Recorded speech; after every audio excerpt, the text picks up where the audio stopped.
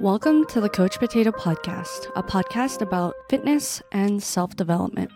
I'm your host, Jessica Yee, and let's get into it. Today's topic is mindfulness, and what the heck is mindfulness? So based off of Google, it is a mental state achieved by focusing one's awareness on the present moment while calmly acknowledging and accepting one's feelings, thoughts, and bodily sensations. And it's typically used as a therapeutic technique. When we're talking about mindfulness, it's typically about being present. The reason I want to talk about mindfulness is that I'm not very good at it. And I'm guessing a lot of you aren't either, and that's okay. We're trained or taught to always look forward, think about the future, figure out what your next step is, blah, blah, blah, or even think about the past. I think learning from the past is obviously a thing. And I think my dog is here. Yep, she's right here. Hi, baby.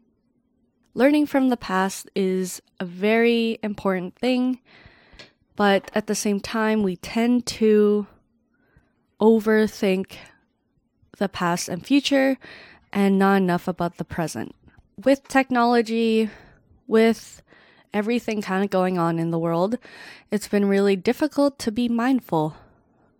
It's been very difficult to maintain this moment-by-moment awareness of how we're feeling, what we're doing, and just living, I guess. Not necessarily living to the fullest, but just being here and being present. A lot of people tend to not be able to just rest, or even if they are working, they don't enjoy the actual work. Sometimes they look at the clock, they're like, is it already 4 p.m. yet? Or is it bedtime yet? Or is it the weekend yet? Instead of trying to enjoy the Monday to Friday or just the everyday beauty of being alive. The reason why mindfulness has been on the top of my mind lately has been because, like I've said before, we are fostering kittens. And kittens, they're very, very mindful. If they're hungry, they'll meow at you. If they don't want to be carried, they don't want to be carried. And like, oh my gosh, they're so cute though. If they want to play, they want to play, right? But it's not that. It's the idea of being foster parents. And essentially not knowing where they're going to go, who's going to take them, if we're going to take them. It's been very tempting, to be honest.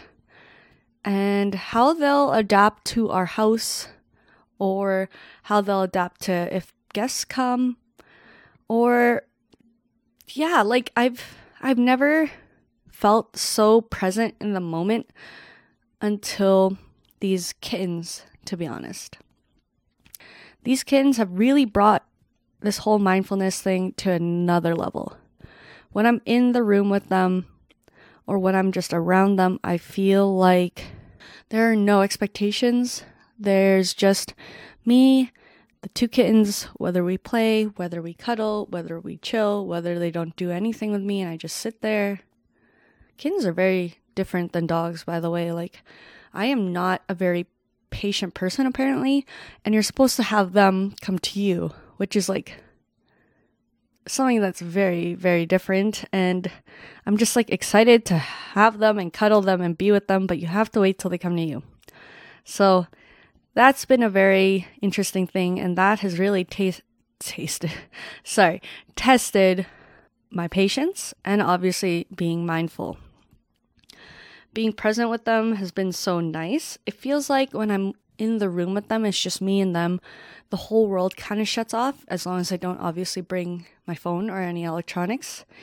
And it's like, yeah, I think about who might take them. Are they going to be taken together? Are they going to be split up? Are we going to keep one or two? Are we going to, like, I always do think about these things, but then when I'm in there with them, I just think about them and that present moment, and it's been blissful. It's weird not to think about that, because we grow up thinking about our next step, right? We turn 18. Where are you going to school? What are you taking in school? what are you going to do after your job? Or like after you get married, it's like, when are you going to have kids? What is the timeline? What is this? What is that? And it's like, we're always asked what's the next step. And it's just like, what about now? What about the time of just being present with my husband now? Because we just got married and we haven't really had that time together. Or when, people start dating, there's a lot of talk about past relationships, which is fine. Like, everyone needs to learn from that, and that's part of dating. But for example, even though Aaron and I were really young, like, I had like a few boyfriends, and I mean, it doesn't hurt less, especially when you're in high school. Of course, you're brokenhearted. But essentially, I had a wall in front of me, or a wall in between me and Aaron, because I didn't want to get hurt again. And things like that, where where we can't even be present with the person. And I feel like I haven't been present with Aaron until just recently. But what I'm trying to say is, look to the future, have dreams and ambitions and whatever aspirations, whatever it might be. Learn from the past, but also not necessarily move forward, but just be present, even if things suck right now. Another thing that's helped me stay present or mindful outside of meditating is journaling. So I've been journaling pretty consistently since January this year, and I've been typing or writing on my tablet or typing on my phone, which is super convenient, by the way. So like, if you need to journal and you just want to make a note down, that's perfect. I still use it, but I really try to take out this new thing for me, paper journaling. I'm really big on electronics. I'm really big on convenience. And honestly, having this thick book of paper notebook thing and a physical, like, actual pen is very inconvenient. And yeah, but it has changed a lot in terms of my opinion on paper journaling.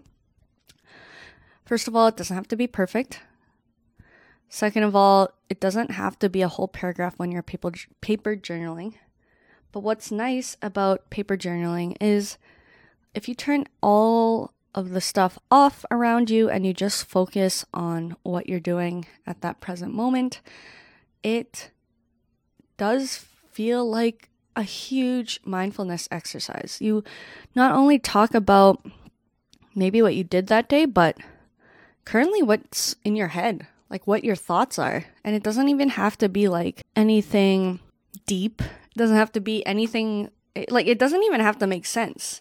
I think if you need to try or improve mindfulness and meditating hasn't been working, or I wouldn't suggest fostering necessarily just to feel this sense of mindfulness. But essentially try journaling. Another thing that has worked for me is when I'm very anxious and then I ruminate. My therapist taught me a long time ago, which has kind of helped ground me.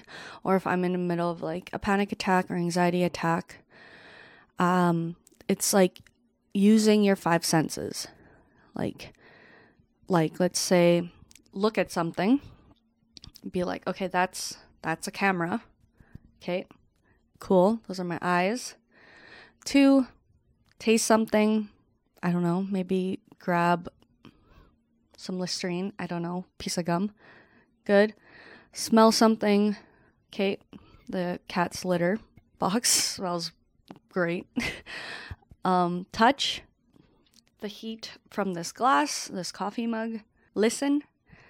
Take a second. Listen to what's around you, even if it's quiet. And label that. That has always kind of helped me calm down and bring myself back to earth, I guess. And keep myself grounded that this is where I am right now and to be present. Outside of the kittens and me trying to be more mindful, mindfulness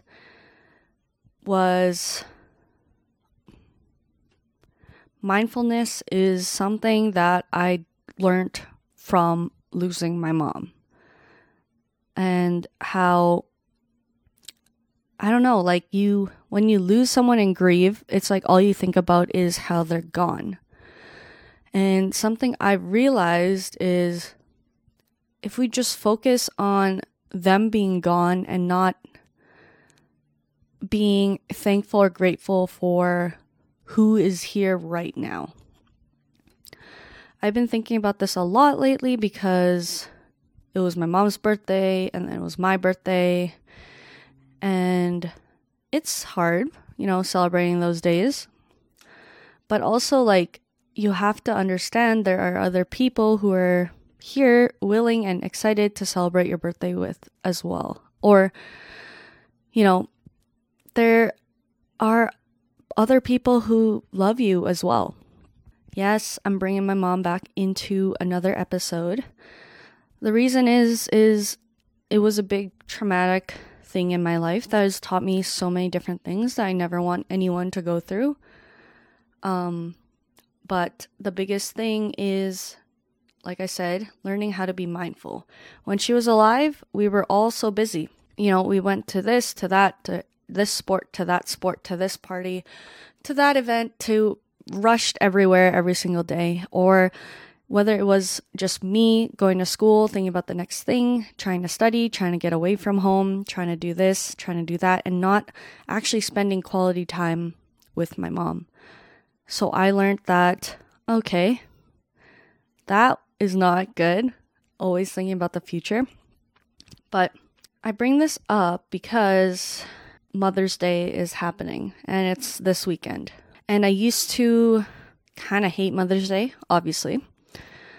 But what this whole mom being dead thing has taught me is that, like, what I try to do when I celebrate Mother's Day nowadays, if I can, to the best of my abilities, is focus on the mothers that are currently around me. Or focus on my dad being here. Or focus on the fact that my brother is here. But especially on Mother's Day, a day I used to kind of resent, obviously, I really try to not bring my mom up at all. This day is about, appreciating her, maybe talking about her a little bit or feeling those feelings of sadness. But I really try to put that energy towards celebrating other mothers. I really try to put that negative energy and celebrate my mother-in-law. Try to celebrate my aunts. Try to celebrate who's basically here and who's a mother. But yeah, like, mindfulness has really kind of taught me that, my mom's gone, but look at how many other people are here that you can celebrate, that are mothers that have taken care of you and have, treated you like a daughter of their own.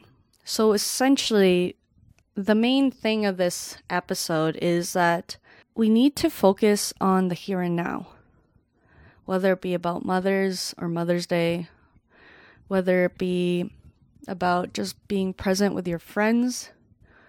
But we have to focus on who is here, the moment you're in right now, because that's not going to come back. Anyways, I just wanted to say, to end off this episode, Happy Mother's Day to you or your mothers or whoever is around you. Happy